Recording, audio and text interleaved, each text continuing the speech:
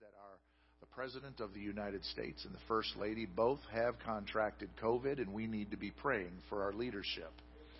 We need to be lifting them up because I know that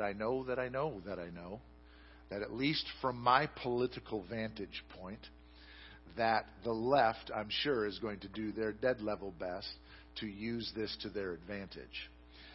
So with that said, please be praying for our leadership, be praying for our country, be praying for this election coming up very, very shortly. And if you have not registered to vote, you need to do that. And you need to get out and vote. Amen?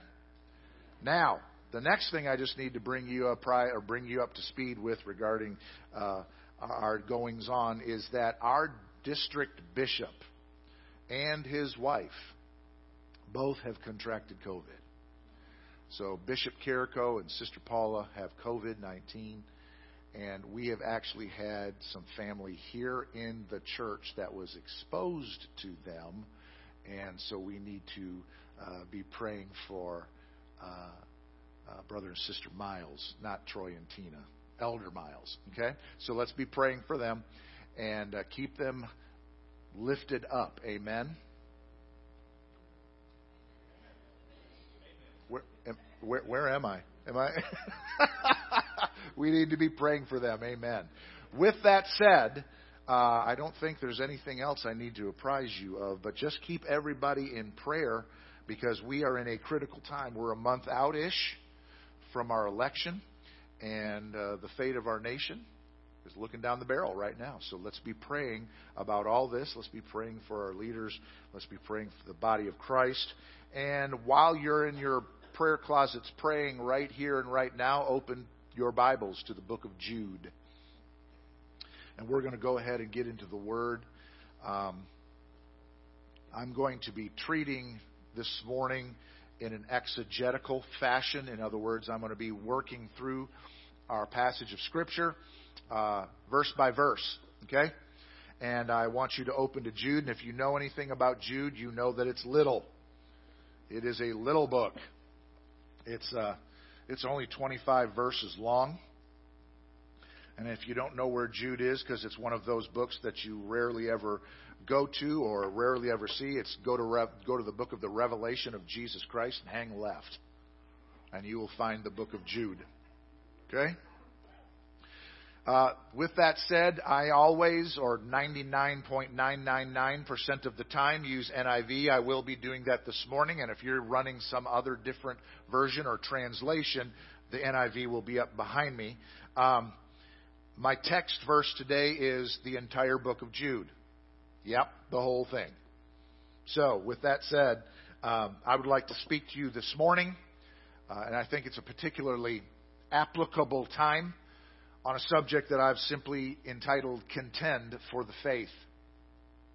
Contend for the Faith. Now, with respect to Jude, Jude was just a guy who had a rather famous relative. Jude was the brother, one of the brothers of Jesus Christ.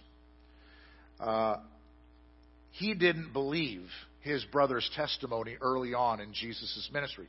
He just didn't believe that Jesus was the Messiah. As a matter of fact, you can attribute that to the brethren in that family pretty much completely.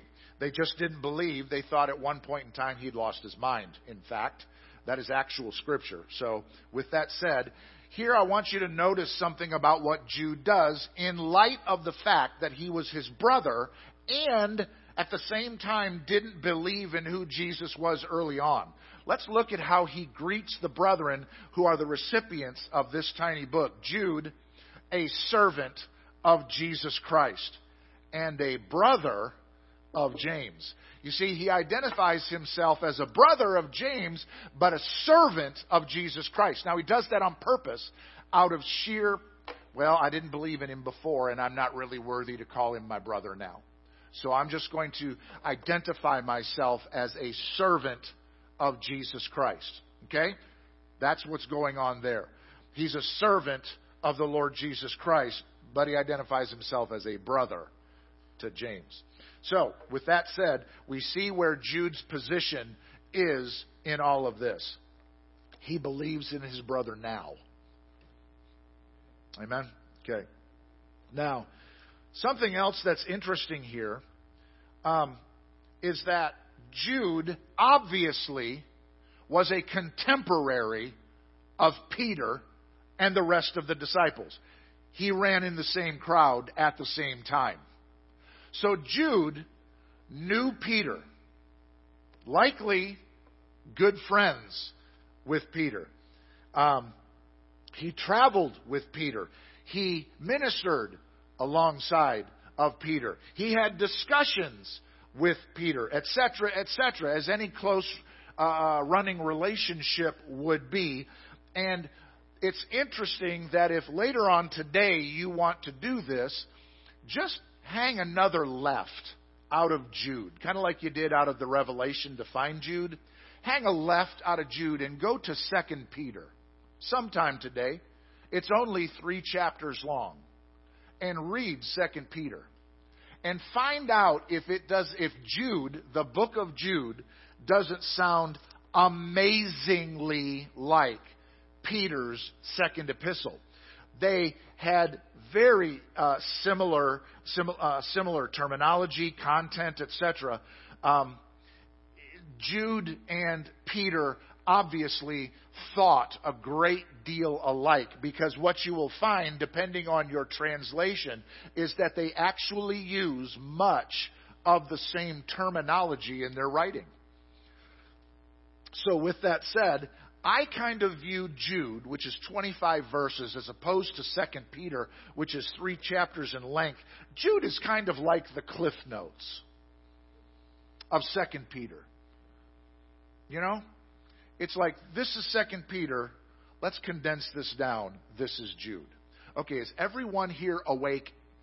We're good? Great. I just want to make sure that I'm not boring you at all, because this is actually pretty good stuff. Because this isn't one of those books a lot of people quote out of.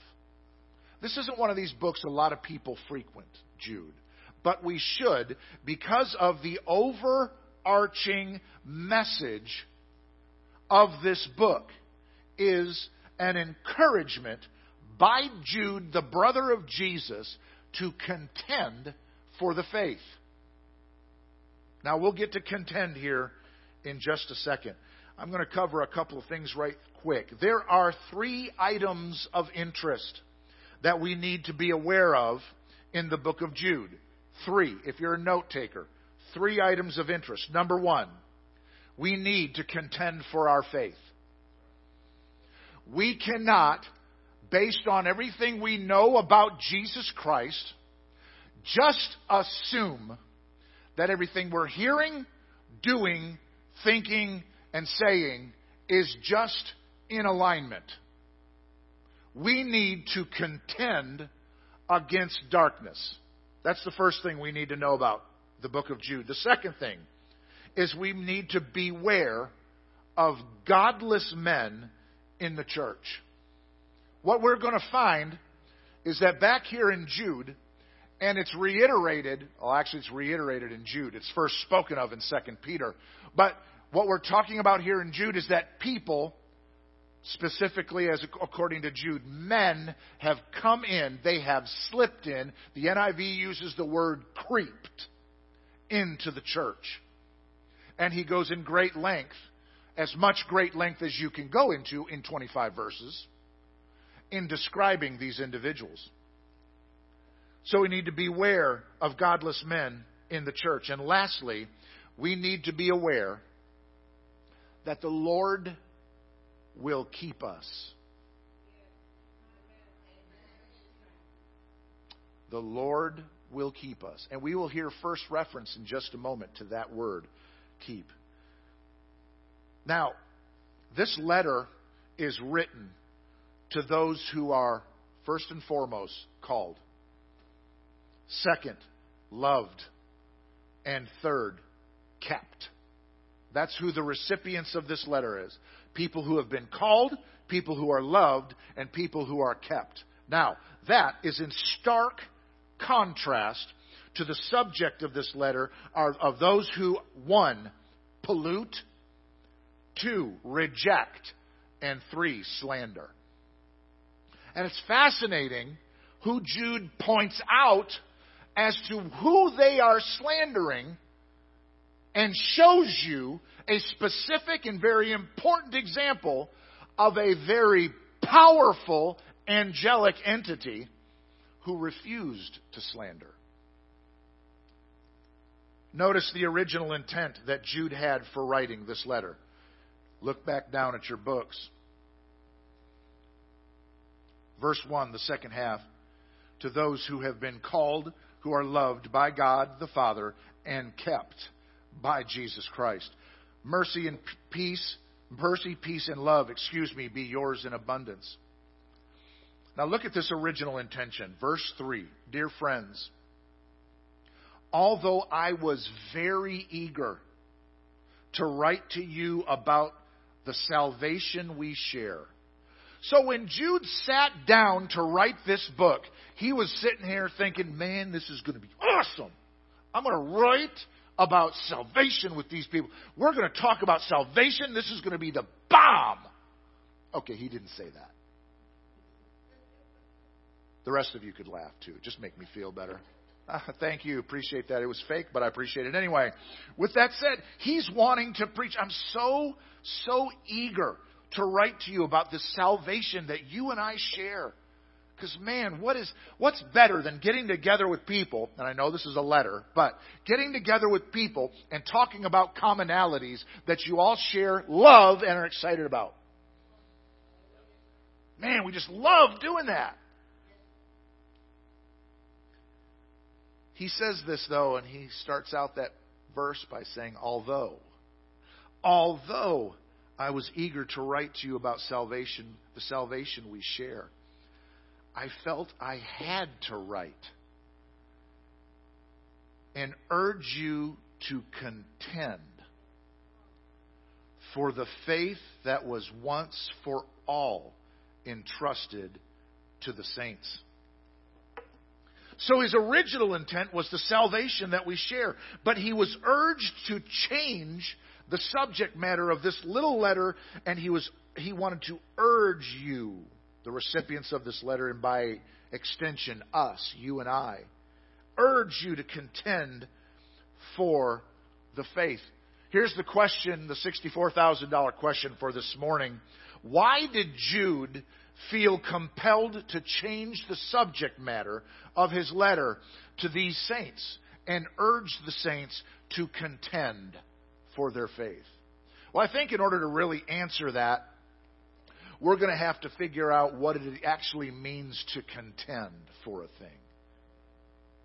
Now, when my wife put together the slide that's behind me, or was behind me, with the boxing gloves, I think everybody gets the idea what contention means. To contend for the faith. The word contend here is a Greek word, and it essentially means nothing more than to struggle. To struggle. So, let's just read what he said. I felt I had to write and urge you to struggle for the faith that was once for all entrusted to the saints. Okay, I've got to ask this question, and I'm not trying to poke the bear, or I'm not trying to stir up bad feelings or anything like that. But how often do you hear in today's ministry, 2020, 21st century Christendom, that Christianity is to be struggled to keep? As opposed to, I am blessed and highly favored, which is true. God is a God of glory and power, and everything is hunky-dory, and my life is all cotton candy, rainbows, and unicorns.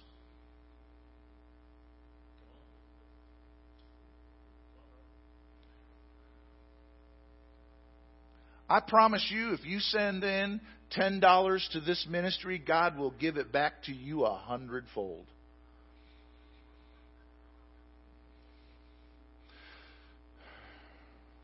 How many of you have ever had you sent in, or you pay your tithe, and God just said, well, they're so confounded faithful, I think I'm going to drown them in money. How many have had that happen? Oh, look at them down there gurgling in that whole ocean of cash I just dumped on them. How many of you are doing that? How many of you are backstroking in your living room through your sea of cash that God blessed you with because you did something that someone else said, oh, God's going to bless you if you'll just. Now, I'm getting a vibe here. That would probably be a big no. I've never accidentally inhaled $1,000 bills and had to have my wife give me mouth-to-mouth the Heimlich maneuver and such just to get the blessings back out of my lungs. It's never happened. And I'm getting the impression that none of you have ever had that happen too. You know why? Because that's not how it works. We have Jude, the brother of Jesus, writing a letter, small as it may be, telling people, I wanted so much to talk to you and just talk to you about salvation, but I was urged to write you to contend to struggle for your faith. Anybody here work out? Okay, we have 2 people out of this entire congregation that work out.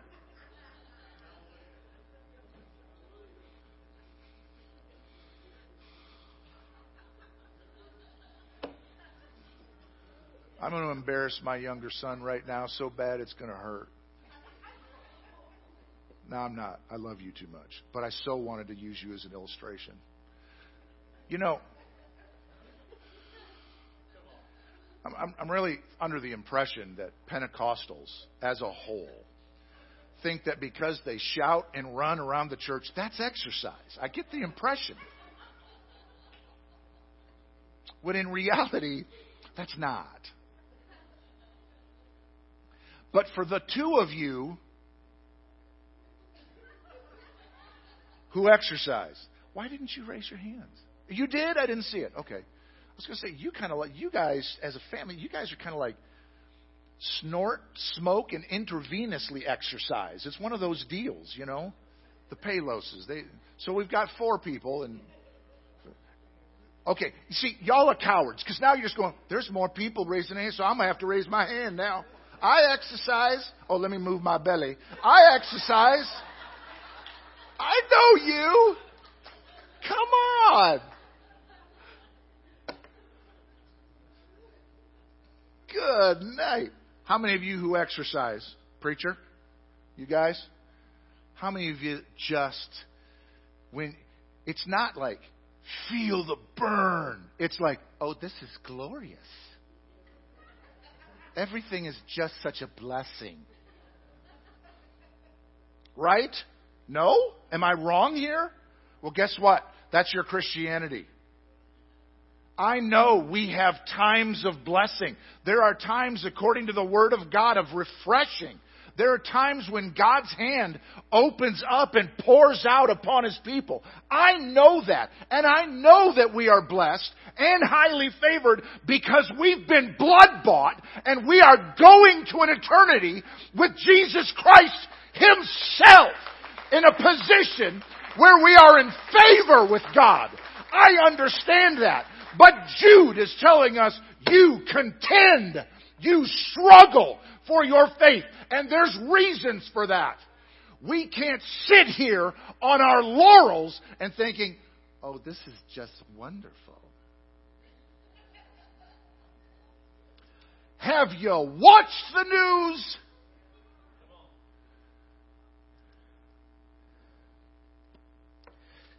And he says this, contend for the faith that was once for all. entrusted to the saints. That means one time for all time. One time for all time. Now, why do we need to go and contend for the faith? Verse 4. For certain men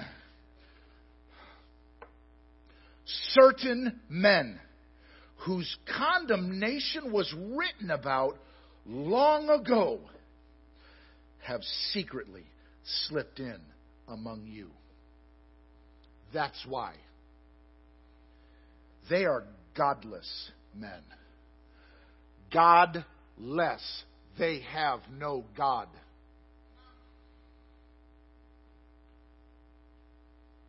They don't have Jehovah, and they don't have one of any million false gods either. They are godless.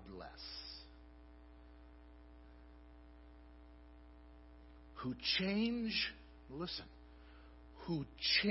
the grace of our God into a license for immorality.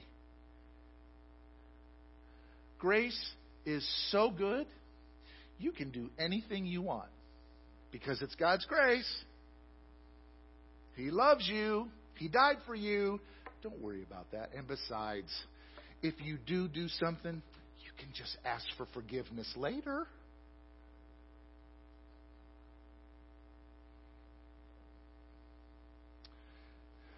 Let me tell you something. If you are of the mindset, based on what you've heard from a pulpit somewhere, that you can go and sin liberally and come back and ask for forgiveness because God's going to forgive me, I'm going to do this now and ask for forgiveness later. Let me tell you something.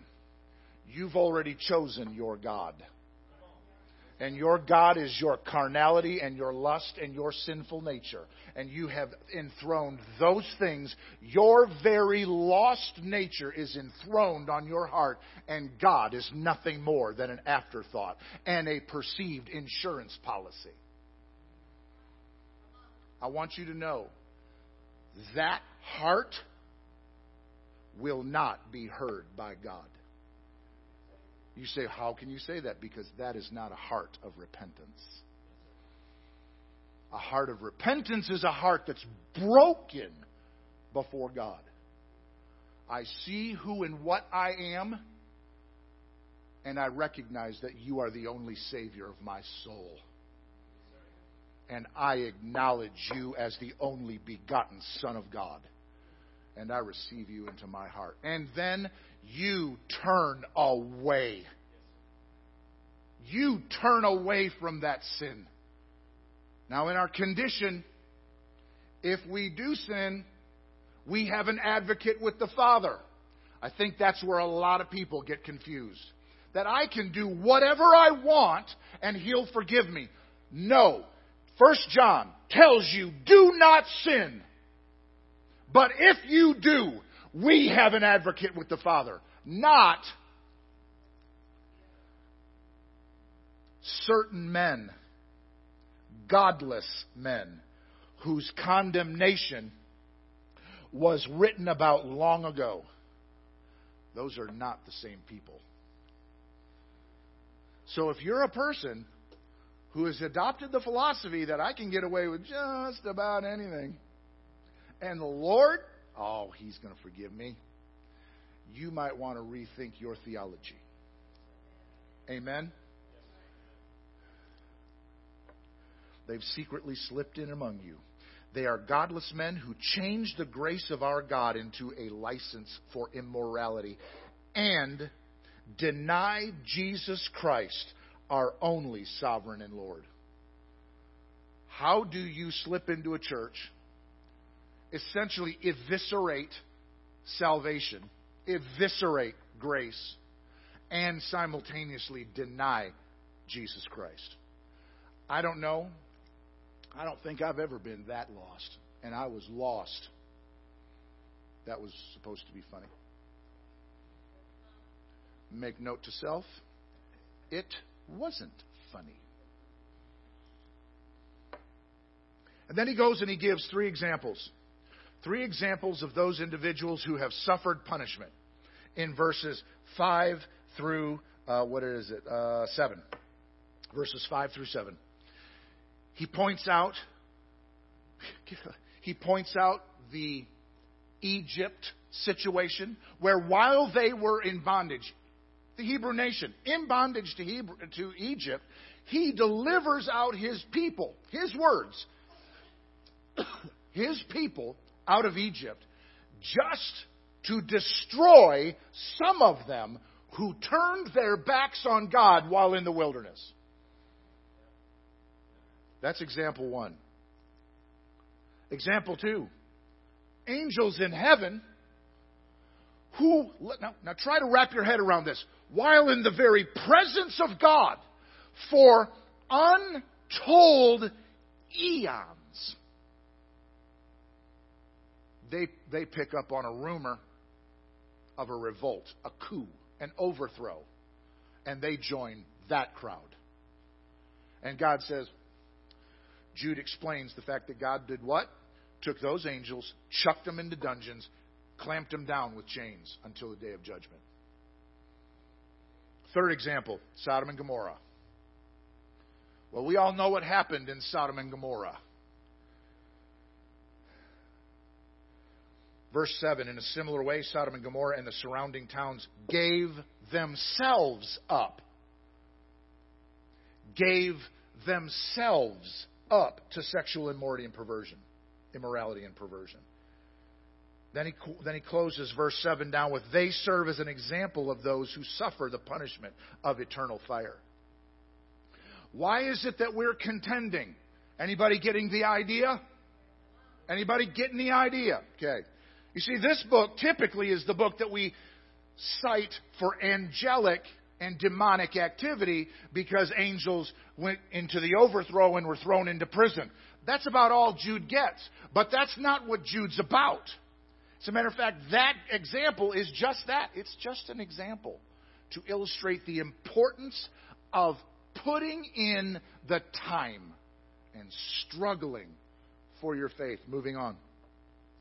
In the same way, these dreamers, now we've already talked about this, this is what these godless men who have crept into the church do. In the very same way, these dreamers pollute their own bodies, reject authority, and slander, listen to this, celestial beings. Slander celestial beings. Unbelievable. The word reject here, or pollute, let me get to pollute, is to taint, to completely contaminate their bodies. And we all know in our society how people contaminate their bodies with sex of all different natures. Alcohol, drugs of every kind. Go elsewhere. Go to Romans chapter 1 if you want to know how people pollute their bodies, or did in times past, and how they continue to do the very same thing. They reject, they cast off, they reject authority, they cast it away, actively working against it. And then there is the slander, to speak evil of. Now, right there, he's like, well, okay, why is that particular one important? Why is that important? Well, let's look at how Jude illustrates that very one. Verse number 9. But even the archangel Michael, when he was disputing with the devil about the body of Moses. So the devil and Michael are actually in a dispute over the body of Moses. This is an actual, literal confrontation between two celestial titans. Even Michael did not dare to bring a slanderous accusation against him, but said, look at this, the Lord rebuke you. There is something about celestial beings. If even one of them won't slander another one of them, there's some things about celestial beings maybe we don't know about. Maybe there's some things that we shouldn't be taking so lightly about the angelic host and the demonic hosts. Maybe we shouldn't be just talking so freely about how we're going to interact with them, how we would like to encounter an angel, and what we would do to a demon if we ever encounter him. Maybe we shouldn't be going there because we don't know what we're talking about in its fullest extent. In 3 dimensions, in technicolor, right in front of our eyes. Have you ever encountered a demon? I have. You want to talk about contending? They can be a struggle. Because I'm telling you right now, there are eternal things in balance here, and they're not just up and willing to let go of what they possess. And if we are of the form and the type, well, number one, we can do whatever we want and God will forgive us through Jesus Christ. I'll ask for forgiveness later. And we're of the type where we are so arrogant in our Christianity that we can think that we can walk on water, raise the dead, spit in mud and put it on eyes and bring them back. If we're walking around that arrogant, maybe we shouldn't be asking for these encounters. Maybe we don't know some things that we ought to take some time to look into. When Michael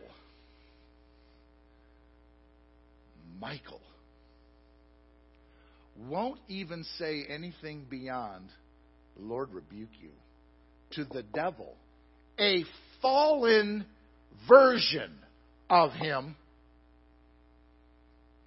maybe we need to stop and find out what maybe we're really talking about. Because look at this. Verse 10, "Yet these men speak abusively against whatever they do not understand." And what things they do understand by instinct, meaning their natural man, like unreasoning animals, these are the very things that destroy them. So the only things they really get is by their own innate human nature, their carnality, and they're going about life living in such a way where the things that they do understand are destroying them, and they're so blind to the deception they're going out. Woe to them! They've taken the way of Cain. They've rushed for profit into Balaam's error. They have been destroyed by Korah's rebellion. If you want to know what those are, I do not have time today. Look them up. Amen? Kind of like 2 Peter, the read, later today. These men are blemishes at your love feasts, eating with you without the slightest qualm. Shepherds who feed only themselves. They are clouds without rain, blown along with the wind, autumn trees without fruit, and uprooted, twice dead. They are wild waves of the sea, foaming up their shame, wandering stars for whom blackest darkness has been reserved. Now, that's quite a description. But do you remember over here in verse 4, for certain men whose condemnation was written about long ago? You remember that line? Well, here's where it's written about. Verse 14, Enoch, the 7th from Adam. I dare say that's a long ago.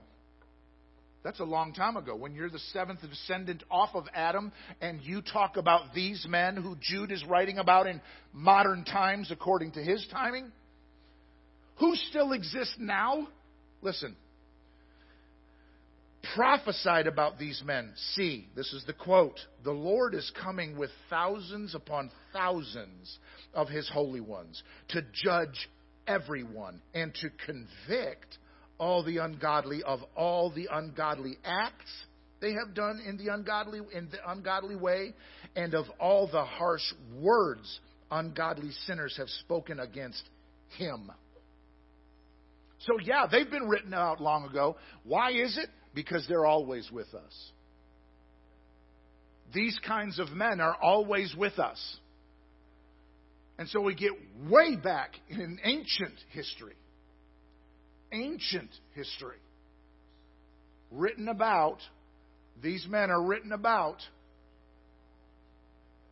I hear myself speaking right now. You don't hear it, do you?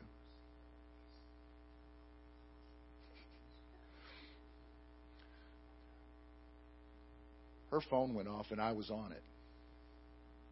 I heard myself. It was spooky. Just kidding.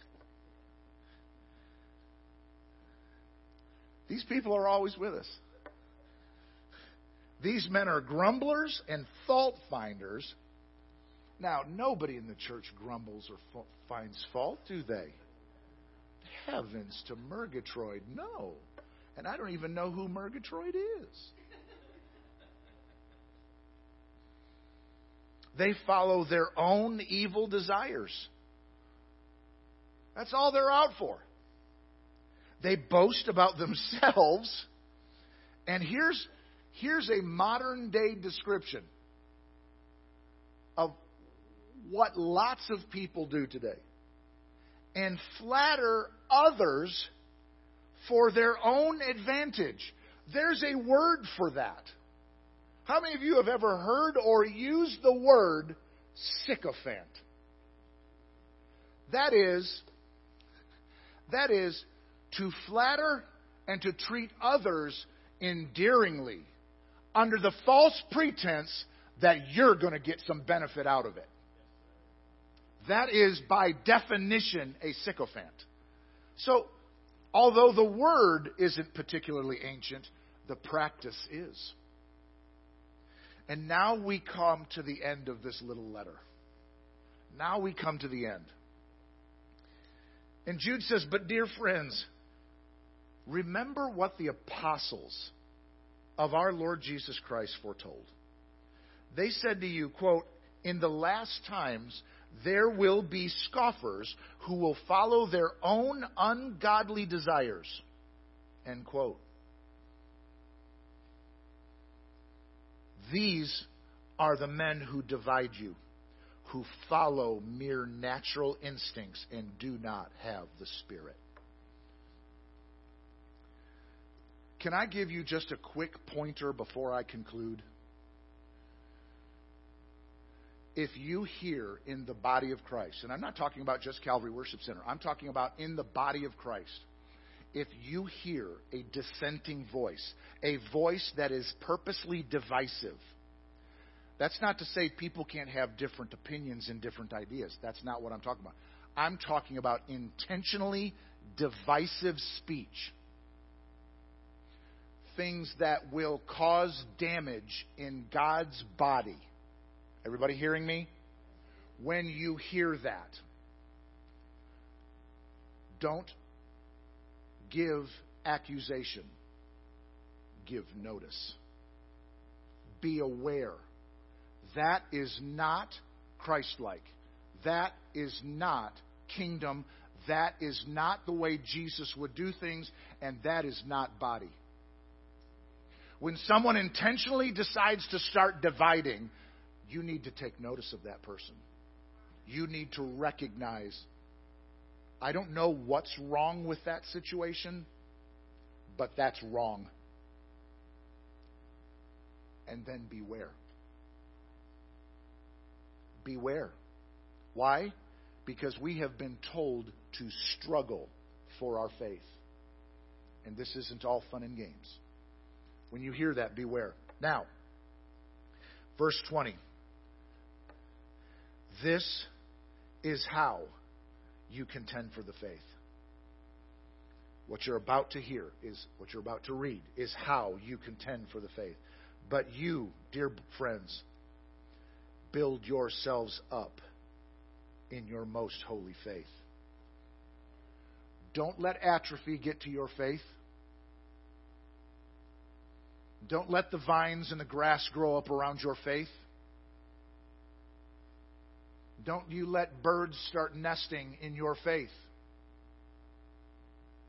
You build yourselves up in your most holy faith. I believe completely that in the use of the word build yourselves up, he means add to. If you're going to build, you're adding to. So add to your most holy faith. And how do you build faith? What does the Bible say in an extremely familiar text say about your faith? Faith comes how? By hearing what? I'm going to tell you something. If you're listening, if you're building yourself up or attempting to build yourself up and you're not using God's Word, you're not building anything. You have a castle built on sand. God's Word is the one thing that will build up your most holy faith. And that means if you hear it coming from me, if you hear it coming from my son, if you hear it coming from the former pastor of this church, or you hear it coming from any one of a million other Bible-believing, Christ-centered, blood-washed individuals, if they're preaching God's Word, build your faith up with that. Because nothing else will build it. Amen? So, build up yourselves in your most holy faith and pray in the Holy Spirit. And pray in the Holy Spirit. Now, I don't know how many of you here are actually Holy Ghost baptized. I don't know. And frankly, it doesn't necessarily matter if I know. But what I do know is what Romans chapter 8 says about why you pray in the Holy Spirit. I promise you I'm almost done. Verse 26. Jay does not have this scripture. Romans chapter 8, verses 26 and 27. The reason I say that is why it's not going to be here. If you have a Bible, flip to it. But if it's on your phone, go there. In the same way, the Spirit helps us in our weakness. Remember, this whole discussion so far above Romans 8 and 26 is talking about the groaning and the longing of all creation to be redeemed. That's what it's talking about. So here it is, and he opens up verse 26. In the same way, the Spirit helps us in our weakness. Creation, all of it, is suffering weakness and is groaning to be redeemed. Well, guess what? How many of you have a few aches and pains and would long to be restored in the presence of God? Okay, the rest of you are happy here. Cool. I hurt more than I don't in my body, and that's a fact. Ask my family. I hurt more than I don't. But guess what? I'm not going to allow that to stop me from doing this because Jude told me to contend for the faith. Man, until I've given my blood for him and check out of this place, I'm going to do what I can while I can. Okay, I just yelled a lot. In the same way, the Spirit helps us in our weakness. We do not know what we ought to pray for, but the Spirit Himself intercedes for us with groans that words cannot express. Verse 27, and He who searches our hearts knows the mind of the Spirit. So it's in our hearts. Is known by the Spirit, and the one who searches our hearts knows the Spirit. Well, he ought to. He's one of the three. Because the Spirit intercedes for the saints in accordance with God's will. So, while we're building ourselves up in our most holy faith, we build it up with the Word and we pray in the Spirit because you know what? Sometimes when I'm praying about this, for example, political environment we're in, I know what I want to pray. I know what I want to see. But I am not the sovereign God of all creation, and I have to pray in such a way that aligns myself with Him. Pray in the Holy Spirit. Keep yourselves. Listen, did you hear that? Keep yourselves in God's love. as you wait for the mercy of the Lord Jesus Christ to bring you to eternal life. Then some final instructions. Be merciful to those who doubt. Snatch others from the fire and save them. To others, show mercy mixed with fear. You know what fear means right there? It's not, you're probably thinking, yeah, probably fear. It means to be afraid exceedingly. It means terror. Why? Because weren't we just told, snatch others from the fire and save them? That's something to be afraid of. That's something, but we're not motivated by the lost in fear and terror. That person could go to hell and burn and be horrified by that fact. We're not motivated that way. But He says for us to do it. Then we're going to close. To Him who is able to keep you from falling and to present you before His glorious presence without fault and with great joy. Boy, that's it right there. That we, through the blood of Jesus Christ, the one who is able to keep us. Now, wait a minute. Didn't verse 1 say something about that too? To those who have been called, who are loved by God the Father and kept by Jesus Christ. We start out with the keeping power of Jesus. We close out with the keeping power of Jesus. And between the two, we are told to keep ourselves in God's love.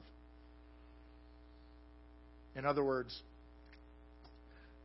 these men who have always been with us, who've been prophesied from back at the seventh individual from Adam, Enoch, prophesied about their judgment. They've always been with us. We need to struggle to keep ourselves.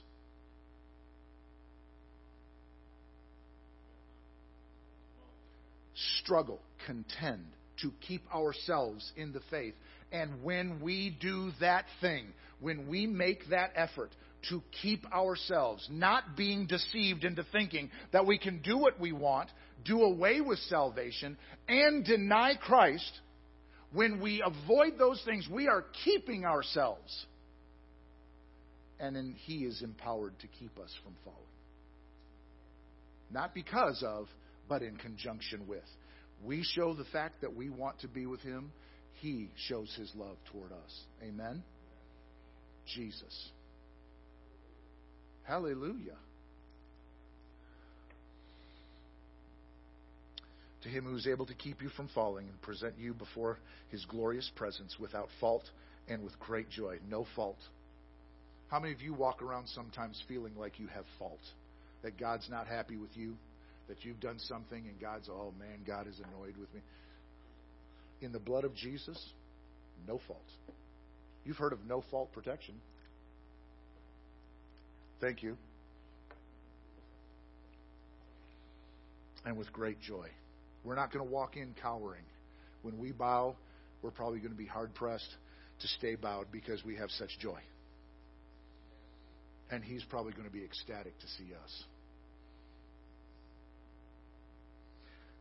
To the only God, our Savior, be glory, majesty, power, and authority. Through Jesus Christ our Lord, before all ages, now and forevermore. Amen. Amen. Stand with me. Rejoice in the Lord. And again I say rejoice, for it is before noon. Contend for the faith. Contend for the faith.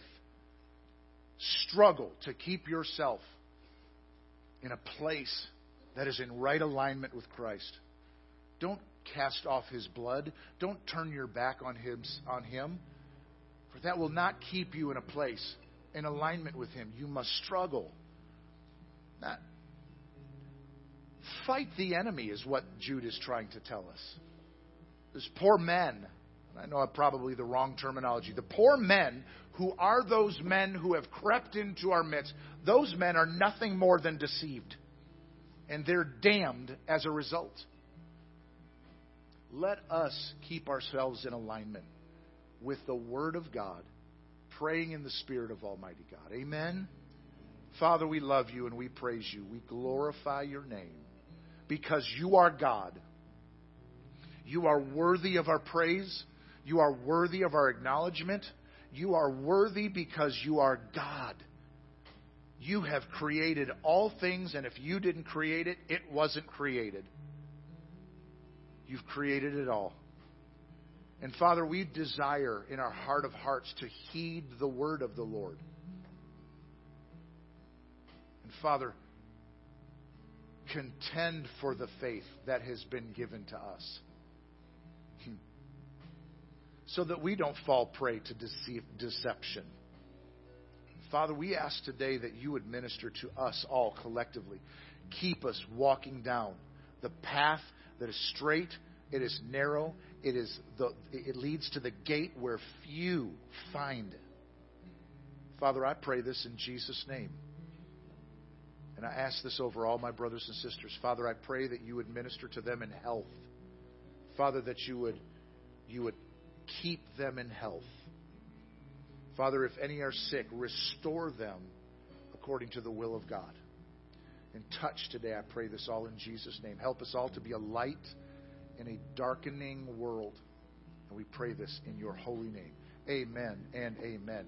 You all are dismissed. If you have an opportunity, welcome the Paloses back into our congregation. It's so good to see you guys. So good to see you guys. God bless.